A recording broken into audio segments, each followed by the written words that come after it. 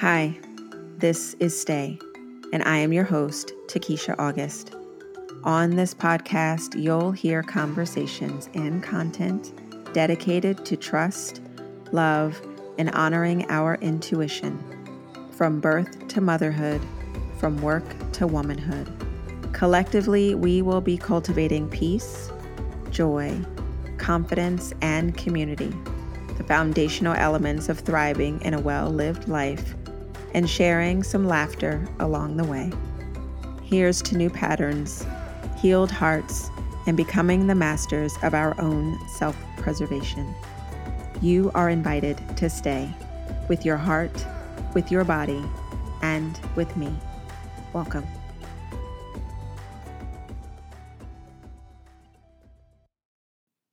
Hello and welcome to Stay. This is Takesha, and I am so excited about our guest today, who is all things delicious, juicy, sexy, feminine embodiment. And I can't wait for you to meet her. She is my friend and doula sister, Leah Locke.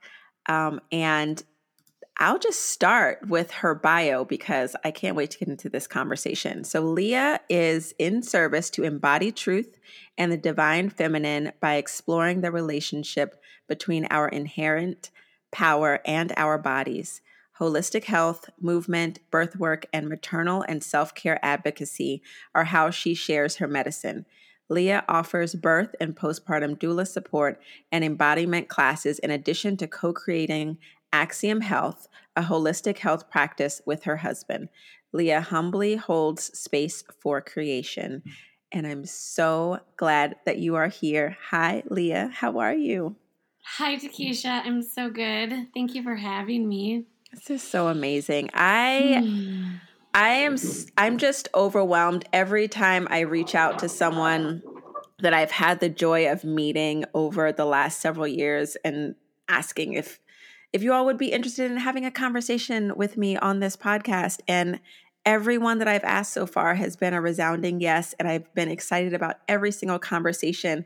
And I can always tell when it's going to be a good conversation when I see the person's face. I mean, you all listening cannot see her face, but when I see the person's face, and I just feel so lit up inside because I know it's going to be so good. So Leah, for all the people who do not know you, please tell us about yourself and what has brought you to this journey of working in the space of healing and in divine feminine. Whoa, how much time we have for that. I'm just kidding. Well, thank you so much. I'm so happy to be here again. I try to track back the beginning of the thread, and really just, I think it's mostly when I was 24 and my mom died, kind of very unexpectedly.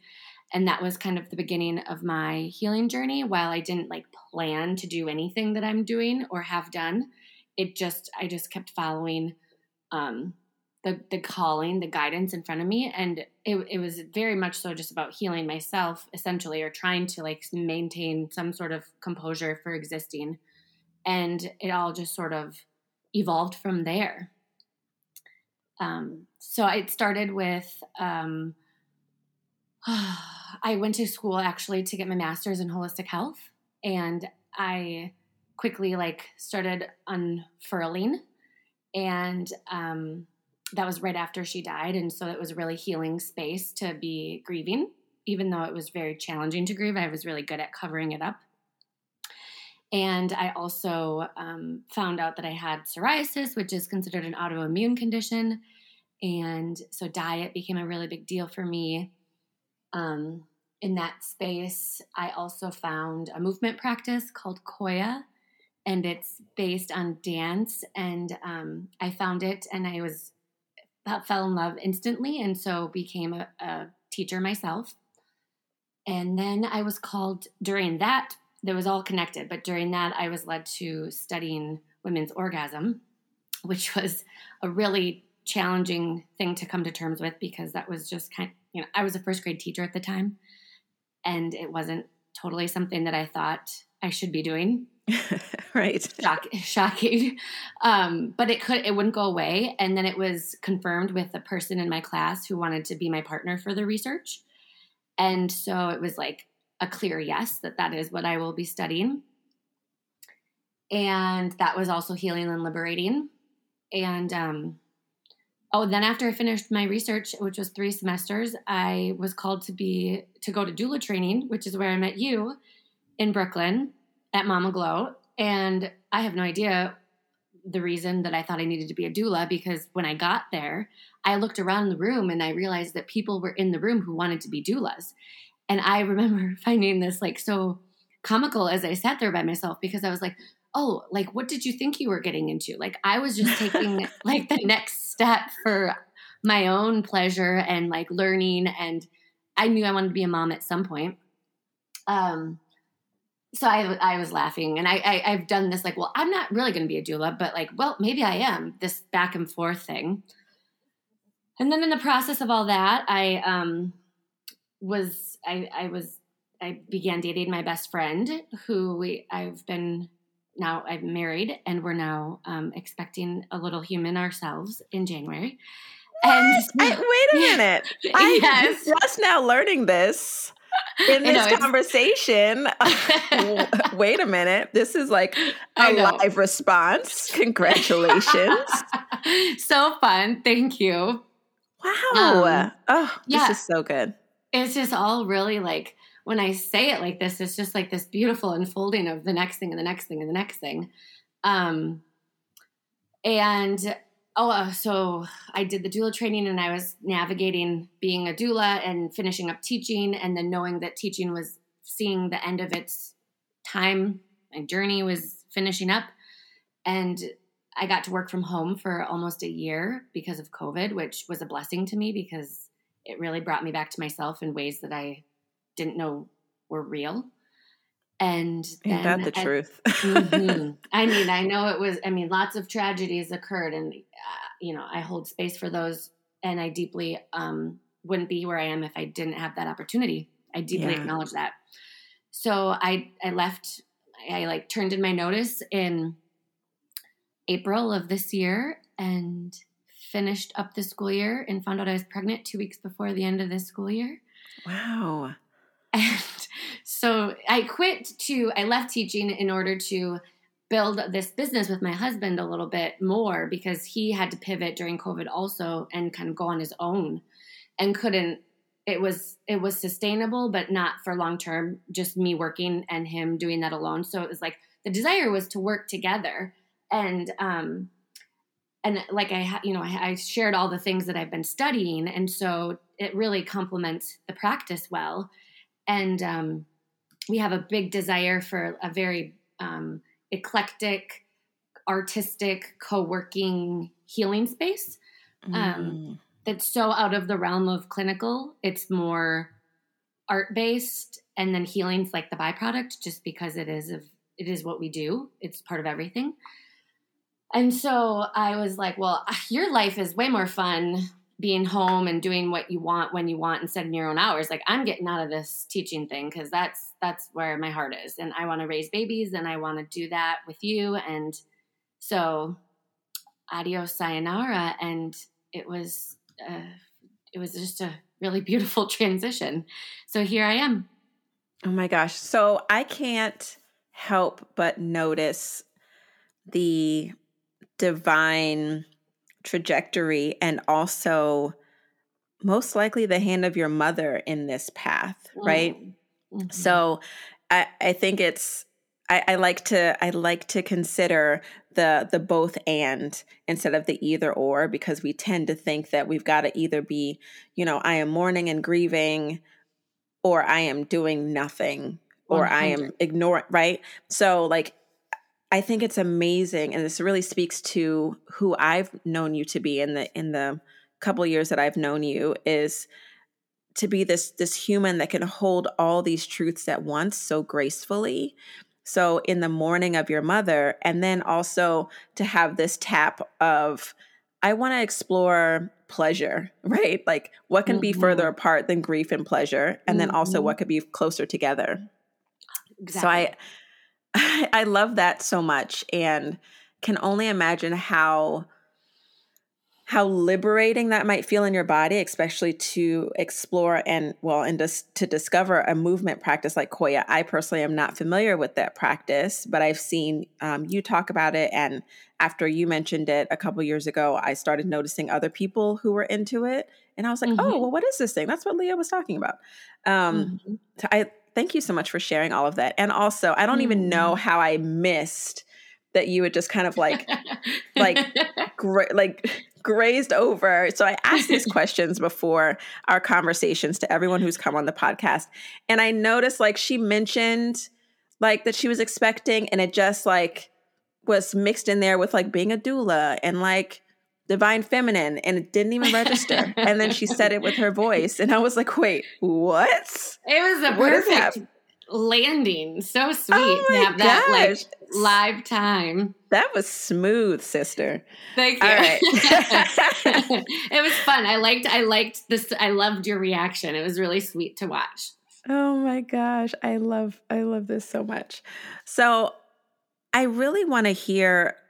Oh my gosh, I want to hear about everything. But so I really want to hear about the deepening of the research that you did around pleasure and orgasm, as you were also on the heels of like grieving and also going through.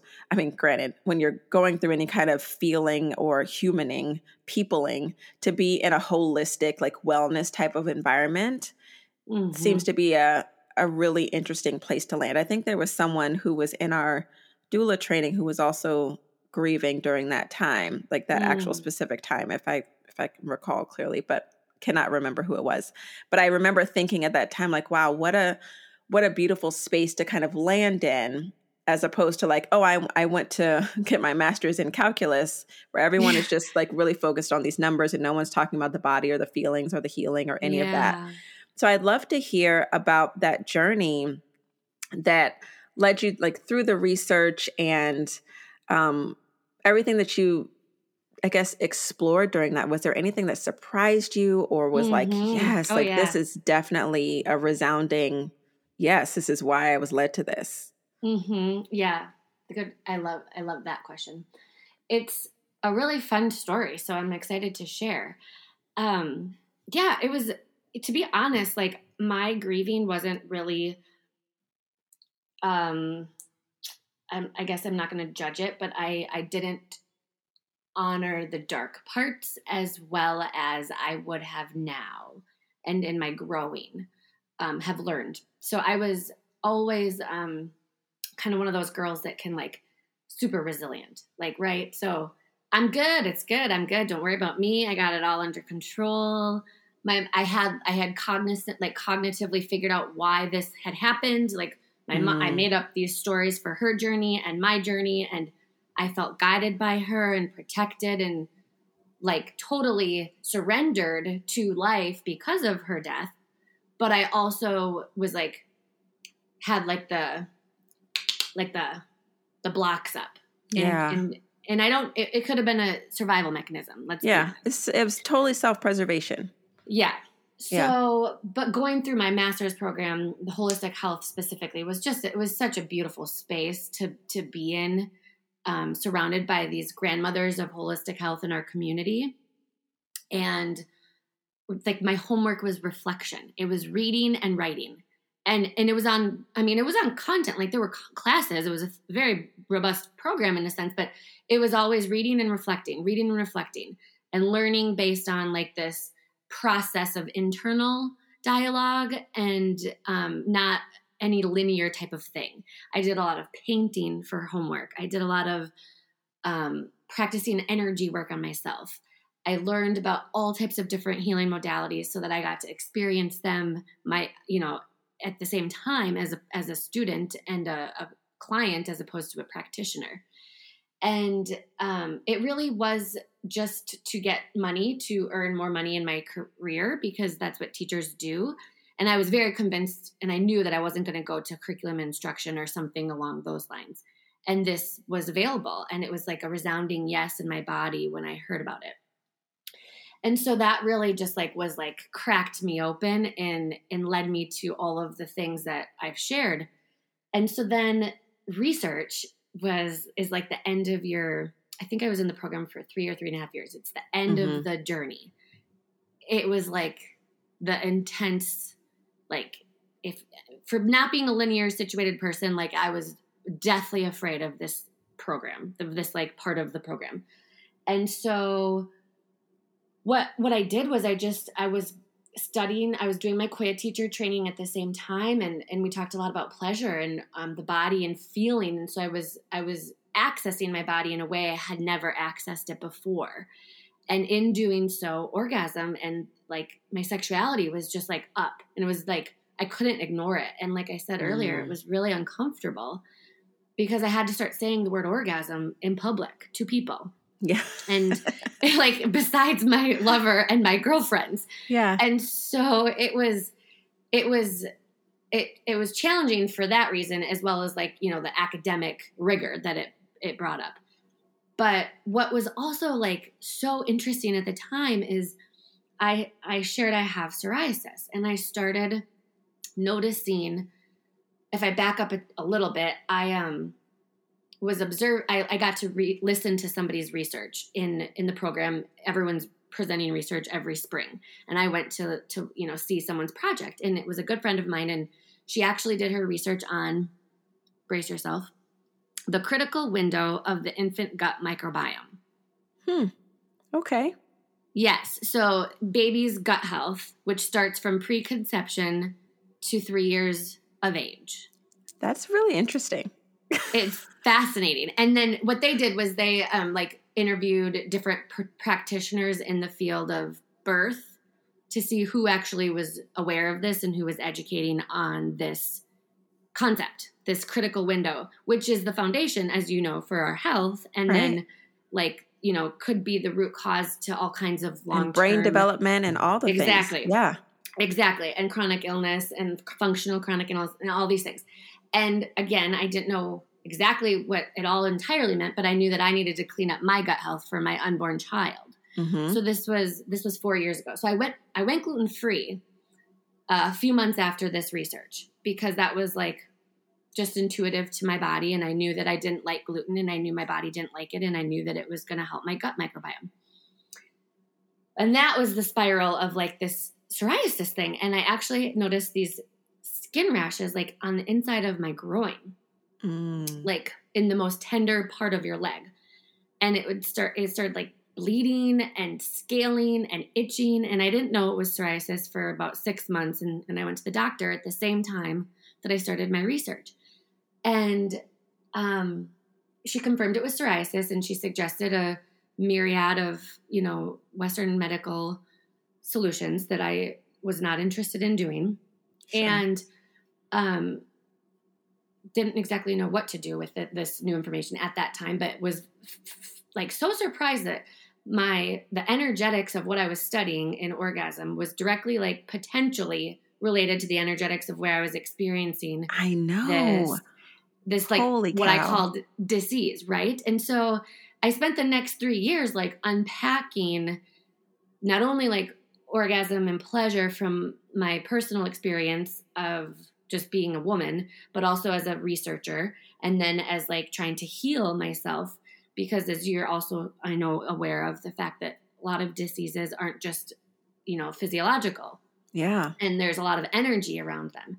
Absolutely. And so I took a whole, I took a deep dive into like some stuff. And I mean, I was pulling out things from left, right, and every angle. And it was a really overwhelming time. And then to be in grad school and working full time, like the stress was not helping the psoriasis. Mm-hmm. And then it like started spreading across my vulva, and it was like on my body in parts that you are like, what is happening here? Yeah. And so I was like, is this root chakra? Is this sacral chakra? Is it both? Like what's, and I'm like metaphysical reasons, and I'm just digging. And in the same time, I'm now eating all these,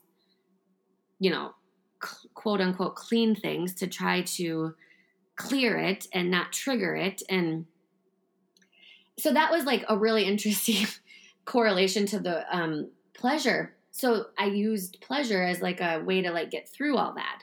And because pleasure is embodied and, you know, being in our bodies is something that we tend to not do a lot of, I had set up like the structure of the research to allow for those parts so that I could maintain integrity to like what the intention of the work was. Mm-hmm. And also really just kind of making it work for me in a way that so I could survive the semester, the 3 semesters. So the research, like you said, yeah, the pleasure was so fascinating. And I learned a ton about like, you know, education, shame, transformation, all the dysfunctions that women get labeled with, storytelling, just a ton of things. And then you did ask like anything challenging specifically. And I love to name that it was really challenging towards the end because this was like this really interesting time where I was being invited to unpack race as it related to orgasm. And I wasn't, my research partner and I had opted, who's also a person of color. We had opted to like try to take out any sort of physical identifier besides being a woman that went with the research. And we had this academic learning opportunity because apparently researchers can't ignore things like race. Otherwise you look like white women ignoring race, according to my teacher. And so it's just this really interesting intersection because we were also participants in the research and she wanted us to talk about how race affected our orgasm. Like as part of, and it was just a very confronting experience because it was something I wasn't wasn't comfortable doing, and then had to like look at it from a different angle. But like it was like looking at like getting new eyeballs while using my old eyeballs. It was like this. It's really even hard to describe. Yeah. Oh my gosh. I can only imagine because just you saying that, I'm really thinking about how like race and culture can intersect as it relates to orgasm. Like, I mean, if I wasn't able to read as an adult, I would not have known, like no one taught me how my body worked. Oh, like I would have gotten pregnant and be like, wow, how did this happen? You know, like I got a period and was like, what an inconvenience. What is this thing that's happening to my body? Uh-huh. So I know like as a Black woman raised by Black women who don't talk about sex, sexuality, orgasm, God forbid. I don't think I've ever heard any woman in my family say that. You know, even the act of intimacy was like something you just like do and get over because like that's what the man wants. Like, so just whatever. But you kind of like, you don't even talk about it. It's just kind of an understood thing. Right. Yep. So I'm so fascinated by this. Do you still have that research paper? Oh yeah. I can send it to you. It's oh my God. I would totally geek out on that. Yeah. So I'm also really, what also stood out to me was for your, you know, your intimate region to be affected by this autoimmune disease. My first thought is like, if it wasn't something immediately related to you and your own experience energetically, maybe could it have been something? I mean, I know you said you did some digging, but like, could it have been something in your family history? Like, did someone experience some kind of sexual trauma or birth trauma or something? I don't know. That's the rabbit hole that I would have fallen down. Yeah. Oh, totally. And my mom wasn't alive. So that was definitely one challenging aspect of this. I could only rely on like conversations with her spirit, which that was a whole trippy experience in and of itself. And my dad really, like you said, I mean, these weren't conversations that were like free flowing in his family. My mom is white, my dad is Black. So like, he knew I had this. It wasn't anything he could really speak to. It was, and mostly when you ask if they, you know, does anyone in our lineage have psoriasis? It's not related to like the sexual trauma. But I will tell you that I had been invited to like consider, had I experienced trauma, sexually multiple times just because I was naturally drawn to this work. It's like, am I trying to heal something in my own system? Sure. And I had no recollection of anything. Nothing came to me. It really wasn't something, even to this day, there's like nothing that really makes a lot of sense, except that I did have a very close relationship to someone who was at the center of a traumatic sexual experience. Mm-hmm. And so while perhaps that was related, it wasn't something I found out until much later. So I don't know. What I do know, though, is that what I learned through doula training is how women's bodies in my lineage were handled and literally handled and dealt with in regard to childbirth and, birth in America and, the history of gynecology in general. Exactly.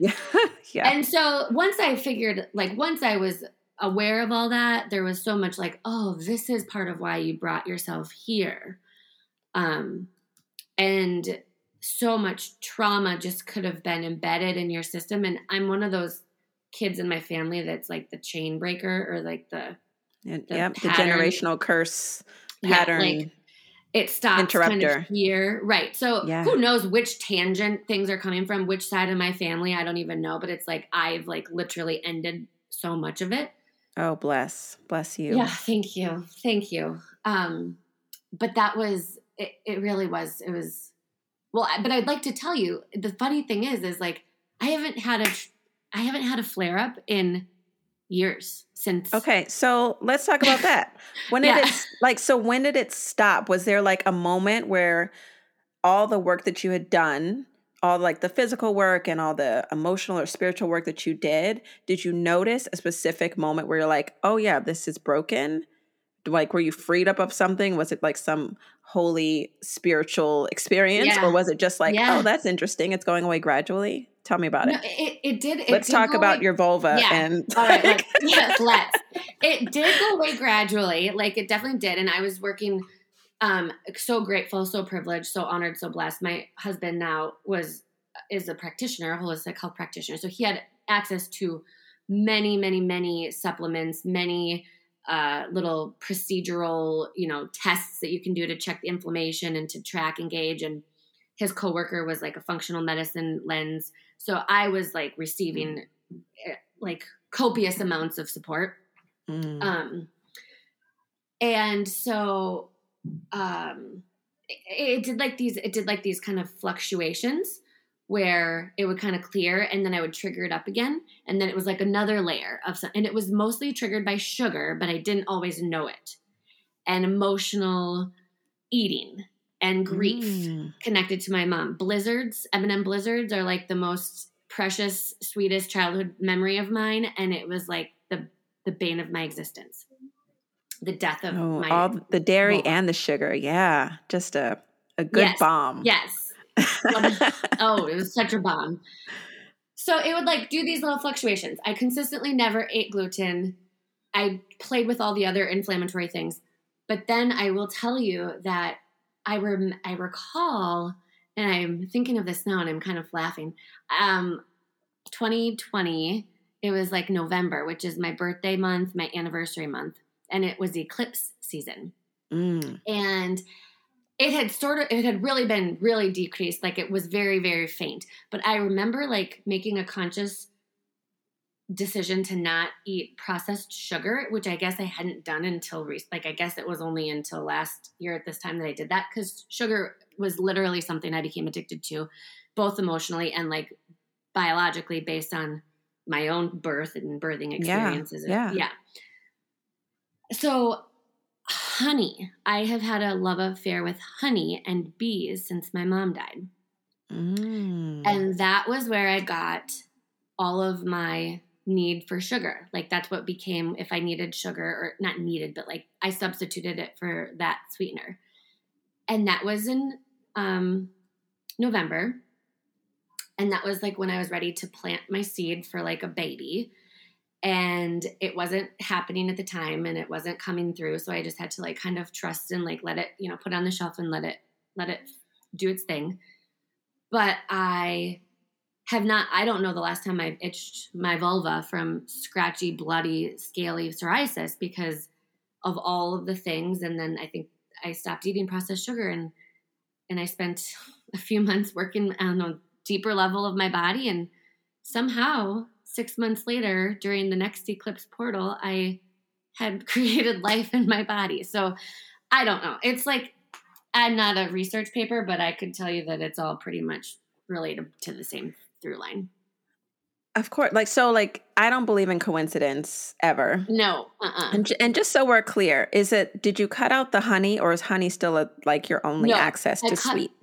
I cut out the processed sugar. So it was maple sugar or honey, but I specifically was the honey. And I actually was living at a chocolate shop with bees on the roof. It's just this beautiful experience. And I now have my own bees also. So honey, it has been like a central theme of my healing also. Oh, so that was where I could receive my sugar. Yeah, I love honey. That is my... I know. I don't know. It's like a comfort thing. So I don't know, which I would not be surprised if this is something that you do, because this is totally your vibe. But a lot of times when I'm working with moms specifically, and we're talking about a postpartum healing plan, I talk to them a lot about their relationship to food as it relates to their lineage and their culture. Mm-hmm. And, there's kind of a blanketed, make sure you're having healing foods or warm foods and all of that. But if you're consuming foods that are have no story tied to your cells, then it's just my belief that food is such a thing, right? Food is how we show our love. Food is the story of many of our cultures. Food is the thing that ties us to our countries in a lot of regards, right? 100%, whatever country of origin or region of origin and all of that. So I'm really curious if in your research or in your lived experience, if you explored any deeper relationship to generations and cellular relationships and diet, all of that. Have you explored that at all? Because I feel like it is such a tie for you to say that you had this really close relationship with bees and honey since your mom passed. Did you and your mom have a relationship with bees? Was that your thing? Tell me about that. No, we didn't. But I did this weird, when she died, bees were everywhere, not buzzing bees, but the symbolism of bees. I named that she was this bee in the house one day after she died because it's my grandma was so upset, and I was like, it's okay. It's okay. It's mom. It's mom. Bees are kind of obnoxious, but essential to life. They're the essence of everything that we have in our world. And I just kind of declared this, and I don't know how many resounding yeses that came to me in the weeks following that, her spirit was going to deliver itself to me as a bee or related to that. And it just I'm not kidding you. People would bring me bee bracelets and tell me they didn't know why they were buying me a bracelet with a bee on it, but it reminded them of me. Bees everywhere. It's just kind of this really sweet thing. I love when God works in this way. Whatever you call God, I love that the all knowing, this is the kind of stuff that makes me feel so held and loved. Even when I hear someone else's story, yes, something is holding us and keeping us I'm so not that we can stay up. on a side. Yeah. Oh my God. No. This is amazing. So it became this known thing that bees and honey were medicine for me. So that's and I stopped eating honey at some points during this trial and error of what this skin thing is. But during COVID, I stayed with my friend who owns a chocolate shop with bees on the roof, for which she harvests the honey to use in her chocolate. So just to then do another layer of healing in the last year, where my body was preparing for motherhood and literally saturated in the energy of bees and honey, was just obviously not a surprise. And then to the cellular, I'm so fascinated by that as well. And I know you study Ayurveda food, and I'm so drawn to the connection between story and lineage and history and origin and food. Mm-hmm. And I eat a lot of Chinese medicine based recipes, Yeah. but not because they're rooted in any lineage, but just because I know that that's healing. But I will say, I made gumbo with my dad this summer. And I tell you, like, I kid you not, the amount of like nourishment that I received from this gumbo during this pregnancy, like with him, like teaching me how to make it, and like his storytelling and his love and his patience and the just this everything about it is like, I want to jar up gumbo to give to postpartum moms who have a connection to it, because it Oh my just, gosh. it feels like I'm drinking breast milk. Like, no, but no kidding. Have you seen High on the Hog? I think that's what it's called. I'm in the The middle of watching it.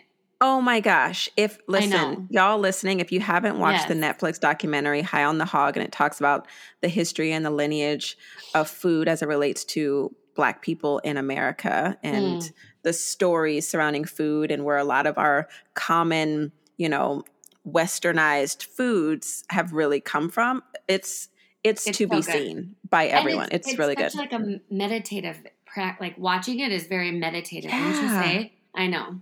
My dad also makes gumbo, and I find that when I think about times where I have been grieving anything or just experiencing any kind of low moment, I mean, it's not foreign to most of us that food is kind of a thing that fixes things. Some people more than others. Some people it's like, it's an issue.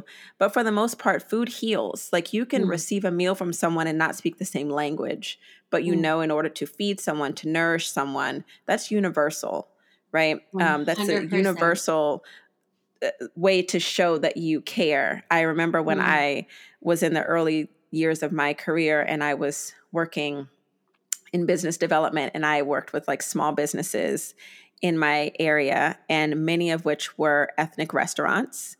And they would be so offended if I went in there to meet with them and did not eat something. And so when they knew I was coming, they would already prepare something, and we'd have to sit there and share a meal, because if I was not willing to share a meal with them, they were not willing to do business with me. And it was such a beautiful way to learn to appreciate different cultures, and then to also acknowledge the culture in which I was raised in. I mean, I was raised by Black people, but we were in mostly a predominantly white environment. And so to kind of be immersed in those subcultures, not subcultures, but different cultures in in a work environment where I was the only person of color, well, one of 2 or 3.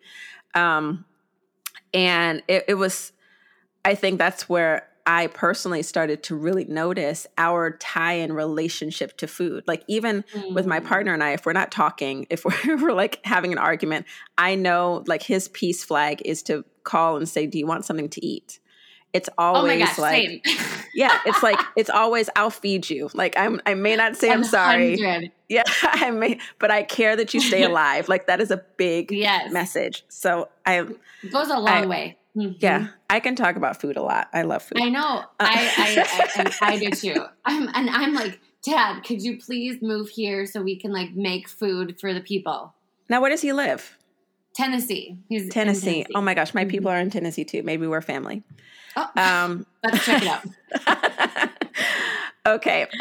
So tell me a little bit about this trajectory that you're on now in the work that you're evolving into. I mean, you left teaching. You were a teacher full time. You left that, which was, when I met you, you were a teacher. And actually, when I was in doula training, I wasn't quite sure that I wanted to be a doula, but I really wanted to understand birth from a deeper place, and also the advocacy bit. Like, I just felt called to like, it just felt like a yes that I should do it. I'm like, well, I don't know if I want to do any births. Yes. But this feels like something that I really need to know and understand for myself, because I was a yoga teacher and a lot of my clients were pregnant, and I was a prenatal yoga teacher, and I was like, I should know how this works. Yeah. But I was amazed at the training, and I don't know how you felt. Maybe this is just a nod to Latham and her genius and the way she holds space, but it was such a healing environment. And it was like, it felt like I needed to learn what I learned in that space and to feel held in sisterhood in that space so that I myself could be birthed into another chapter and level of my own existence. Completely. Yeah. Oh my gosh, yes. What was your I agree. experience? Well, I'm telling you, I don't know why I went there. Like, yeah. I was like, this is going to be cool information. And I did the same thing. Like, I found parts of myself that I hadn't, like, I collected parts of myself that I didn't even know were missing. Yeah. Which I was like surprised I was still doing that for some reason. I should never be surprised because it's never ending. But, P.S. Latham is not paying us to say all these wonderful things, no. but like for real. Surely not. For real. She knows what she's doing. I also remembered I was a teacher, but I remembered that before I went to college, I wanted to be a midwife. And I forgot this. Like, this became like an amnesic response for some reason. And I bonded over birth with my mom my whole life. I was one of she had me very young. And so I was one of the older kids in her friend group. And so there were lots of babies around all the time. And I just naturally was drawn to them. I had a natural instinct to soothe them. I loved them. We watched the baby shows on all the TV channels. I was like going to be a midwife. And so the only reason I wasn't a midwife was because I wasn't going to take the 5-credit chemistry course. And I wanted to have summers off or some crazy thing. So I like ditched it and then remembered that it was like part of me, like from this lifetime. And then I swear to God, it was like remembering parts of me from all other lifetimes past. And so I was like, yep, I'm going to be a doula. I'm going to be a doula. This is what I'm going to do. And then COVID happened and I couldn't really do births. And it was all this, it was like stopped in my tracks. So then I was like, oh, I guess I'm not. And then she offered level 2 from home. And I was like, well, I guess I'll do it. I'm home. Like, I have nothing else to do. Yeah, that's what we did. Might as well. No. Yeah. So we did level 2. And then I was like, no, I don't know. Like, I'm not sure. Like, I wasn't ever sure. And then I committed to it. And this is, I hand to God, this is the weirdest thing. I committed to it this year, 2021. I got like 3 clients. They weren't all cash because they were like exchanges or friend things, but I had 3 clients. And then they kind of like fell away. Like, they just literally fell away and it wasn't a thing anymore. And I was like, well, that was weird. And then I found out I was pregnant. I was like, oh, maybe that's all it was for. So I'm still having this like, but I will say that one of my ways of learning is by doing. Like, I'm kind of that like in your system experiential learner. Yeah, me too. So I kind of was like, well, I guess I'm going to do my own experience and then I'll be able to, but like you said, it's like knowing and understanding, and birth is so much more than just the birth is like what you hear when you say the word birth, right? And to use it as a metaphor for the way I interact with life has been like something I'm passionate about sharing. And I'm learning that sometimes the thing you want to do and the thing you're supposed to do aren't the same. Mm-hmm. Yeah, true. And so it's like, I don't know how this is going to show up for me besides birth doula or postpartum doula. Like, but I know for sure there's like this creative thing that's coming out of me that will bleed all of this together. Yeah. So you're just open. You're open to that. I'm open. Yeah. Yeah. Yeah. And it's like I'm actually like in the process of it right now where I can't tell you, like, I'm not going to go do birth doulas right now because I'm pregnant and I'm not interested in being on call. That makes me want to, fight or flight. Like, my nervous system doesn't really like that. Yeah, it's trippy. Yeah. It was trippy before I was pregnant, but now I just can't even fathom. Yeah. I'll do postpartum, but there's like this, I'm like, I just want to architect something that's like all of these facets together. That's like my unique offering to the world. Yeah. And one thing that I love about the season of pregnancy is that when you are in this questioning time where you're like, I'm just open to receiving, like everything about you is literally speaking loudly. Like your body is changing, literally expanding and growing every single day. and all the stuff that you receive, all the downloads you receive are just even more heightened. And Right. so like, I love that you're open, because I believe that whatever comes to you during this season of gestation, you will birth your own self into this incredible, like, queen bee version of yourself. Like, I can't wait. This is going to be so good. Oh my gosh. You. I have chills. Thank you. I know that you have some of those same experiences of birth and expanding, right? As after you were pregnant and had a baby. And so it's like, it's just like validating and confirming and like a nod to like, I have no idea what's going on, but I hear your story and I see it. And it's like it's like, yep, keep going. Yeah. And it's no, seriously. I know. And if y'all don't know, I mean, I've talked about my story a few times, I think like on Instagram or whatever, but I essentially had no intention of doing anything other than working in the marketing space, in the publishing industry, or somewhere adjacent to that for someone in a corporate something forever. You know, like I didn't really consider ever working for myself. There was nothing.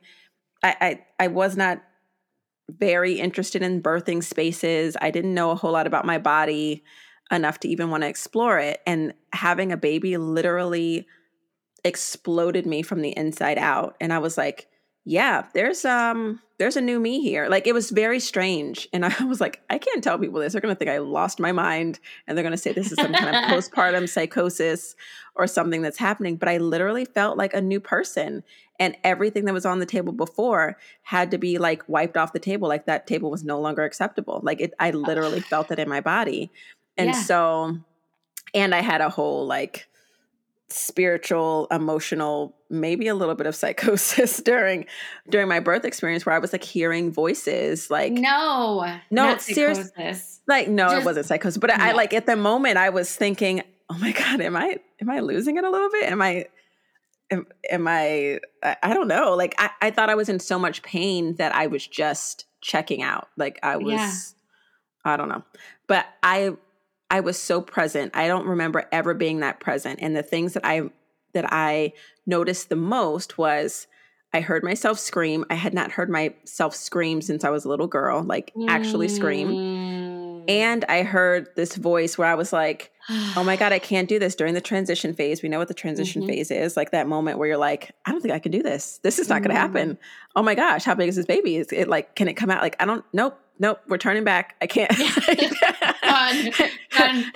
I don't want to do this anymore. Yeah, we're done. I can't. And scene. And there was this literally this loud voice. I can still hear it. Was, this is your rock and your hard place. And it was like, this is it. Like, no one's coming to save you. This is your rock and your hard place. And we know that saying, like, oh, I feel like I'm stuck between a rock and a hard place. And that was like, this is both, sister. And the only way that you can get out of this is if you push through it. And the moment that I said yes to that, it was like everything in my physical body and my spirit opened at the same time. And this little person came into the world. And my first thought, my first word, which is usually the same word that I've heard from every woman that I've supported, is, oh my gosh, I did it. It's like, it's always this, I wasn't sure that I could, and I did it. Even people who have had like 4 kids, and they still say the same thing, like, oh my gosh, I did it, because you really aren't quite sure.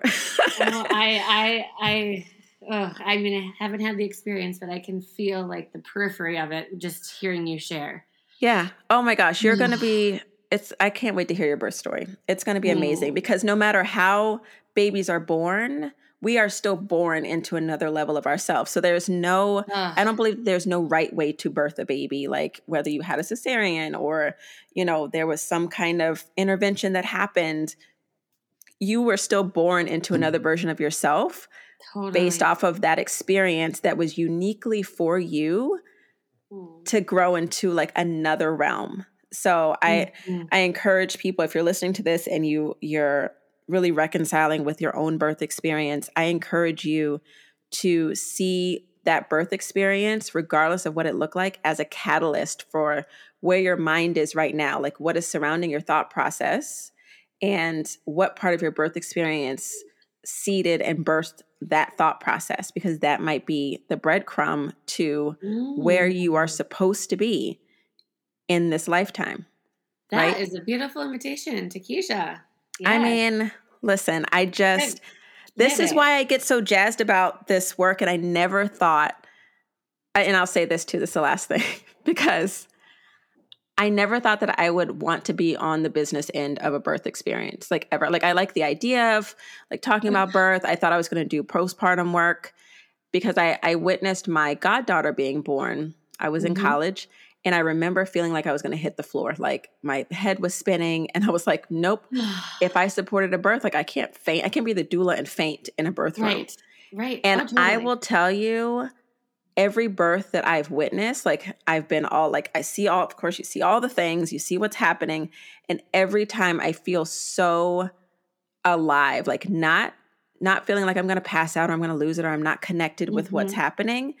But the first birth that I witnessed where I wasn't quite sure how I was going to turn out, like so far I'm still here, I'm with it. And then the baby came into the world and I felt all of that oxytocin and I felt all of that joy. And I saw like the mother's joy and her excitement that she actually did what she came to do. And the father like, oh shit, like she really did this, like that, all the faces and all the energy and all the experience. It was like a slow motion vignette in a movie. And I was like, oh, I'm here for this. This is everything. So I'm so excited for you to have your own experience, whatever that looks like, because I can only imagine knowing what you know about pleasure, what you've learned about your own body, your own journey through grief and pleasure and relationship and friendship and sisterhood and all these things that have built you up into this place. Oh my God, it's going to be so good. And just the story of you and your father, like having that legacy. I feel like when you can pass down recipe and preparation of nourishment as a legacy, that goes on. I feel like that goes further than like the money stuff. Yeah, we want to leave lots of money and, but like 100%. the ability to nourish for generations. Oh my God.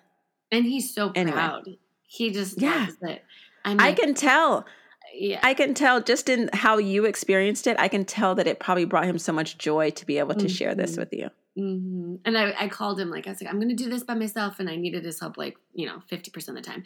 And then he was like, I'm like, I can do it next time. I can do it. He's like, Ryan, my husband, is like, she's getting all cocky over here. And he's like, no, totally. She can do it. I know she can. Like, she can do it on her own. It's just so sweet. Oh, wow. So when you envision the type of woman that you, or type of person that you would like to call in to work with all the incredible gifts that you have and this incredible journey that you've been on and all this wisdom that you hold, who is that woman or that person? Great question. I'm working on that right now. So thank you for asking. It's people, women, it's most likely women who want to be a more embodied version of themselves. So it can be on, any part of the childbearing continuum, essentially. But then, because I believe that like being trained as a doula and a teacher and all the other things, that isn't strictly related to just birth and postpartum. Sure. We can doula each other outside of that window. Absolutely. And I know that I do. It's not lost on me that those are just natural parts of my relationships. And so if I were to narrow it down, I could also see specifically at like programs around birth, because I'm just so charged up by it. And I think it's just like a reclamation and a calling home. But to like expand for people who aren't bearing children or will never but want to take advantage of the work, it can just be anyone looking to embody themselves fuller and live like a deeper connection to truth and fully express themselves and their health. because birth is really like a metaphor. Like it can be everything Yeah. as practical as what it is, but it can also be a metaphor. And I don't care if you're what gender or sex you have, like birth is like, we can all access that It's the one thing birth. we all have in common. Exactly. On this side of life, we were all born. We all traveled through the portal in some way. Yeah. And we're here. And we're always rebirthing ourselves. Yeah. So it's really like not, so that's like, if I can get that creative, right? If the thing wants to come through and it's that creative, I'll serve that any day. Oh my gosh. Okay. So the question that I ask all people, and I cannot wait to hear your answer. What practices do you lean on when you need to stay with yourself? How do you stay with yourself when life is challenging or you're being called to move out of your comfort zone? Lots of deep breaths and out loud breathing, dancing, movement, painting, eating, cooking, stroking my pussy is like a very deeply nourishing connection, expansive nervous system practice. And really honestly, being with journaling, of course, is something I do, connecting to nature, mothering myself, self-care practices, like whatever it is, if it's washing my face or stretching. And, you know, I love the way you asked that, just staying with myself and not abandoning like that deepest part of me. And sometimes nothing looks like everything. Everything is nothing. Doing nothing is everything. And how are you existing today in your season of living without your Mother Earth side? You know, I really try to be honest, this woman is like, I can't find her right now. She is like off flying around somewhere. She's been present in my life and she's been absent, and she's like on her own little party train right now. I don't know where she is. She hasn't been very present in this season, and it surprises me. And then she'll like sneak in for a minute via a dream or a memory, and then it's like fleeting. And so I am just like, I don't know what that is, but I'm honoring it for what it is, and trying to connect with her when I can, and receive from her love when I feel it, and trust that it's good when I don't. And I have a lot of deeply motherly relationships in my life that I receive from. So I'm not like without that mother energy at all. And so, you know, it is what it is. And she'll show up when she's ready. And I'm sure I'll feel her deeply when I have a baby and beyond. Can I share with you what's coming through for me? Yes, as you're please. talking? Yes. So what I felt initially is the memory of, you know, when we learned at 4 months gestation, roughly, a mother who is pregnant with a girl is essentially pregnant with her, you know, the eggs that will go on to create her grandchildren, right?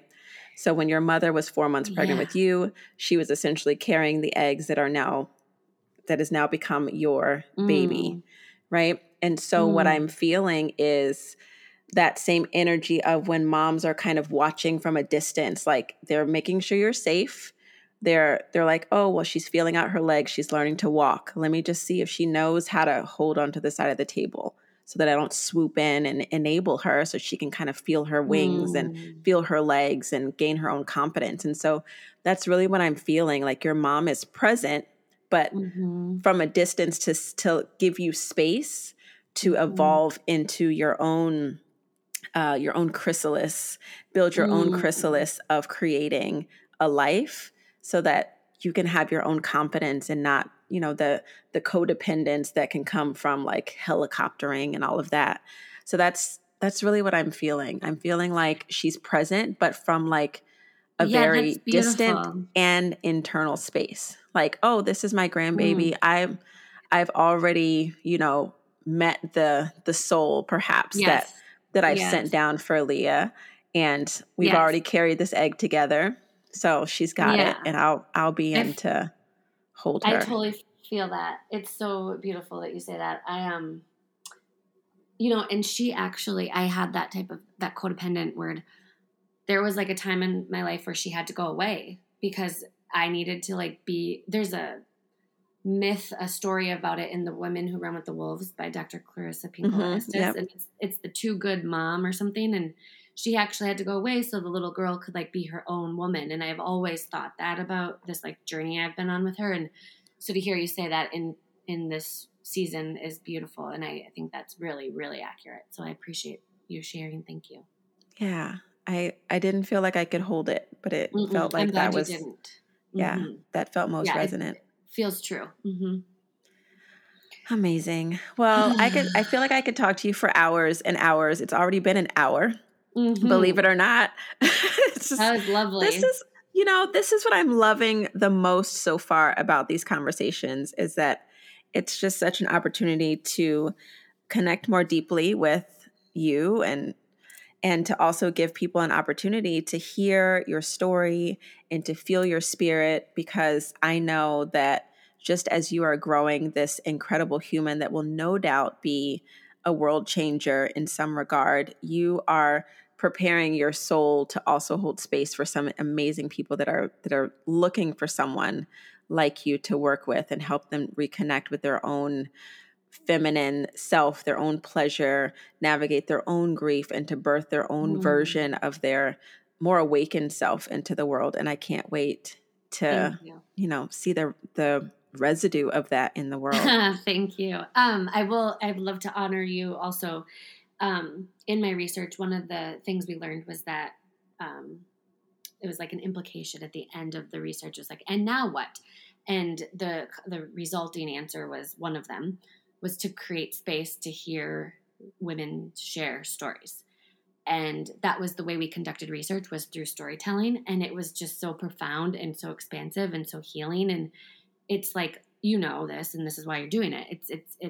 It's not only beautiful and fun and entertaining and enjoyable, but it's also life preservation and oxygen for some to hear themselves in someone else's story. And so I commend you, I honor you, I thank you for holding space to do just that. And I am so grateful that I got to be on this side of the sharing and the storytelling. And it was just such a lovely time. And I'm so grateful and so humbled and honored to have had the opportunity to connect with you in this way. Thank you. This is why I like the video part. Again, y'all can't see her, but I love being able to make semi-eye contact with someone when we're talking and connecting in this way. And I just can't thank you enough for coming and sharing. And I want to celebrate you again. Congratulations on welcoming, your first pregnancy. And I can't wait to see what else you're going to do in the world aside from, I don't know, the small task of creating a life. Oh, girl. Thank you. Oh my gosh. Well, if you all don't know who Leah is, you need to hurry up and get on that train. Follow her on Instagram. She is such an incredible soul. And just watch what she's got coming up, because, listen, you want to be there. Trust me. Again, thank you so much. I hope you have an amazing day, and take care.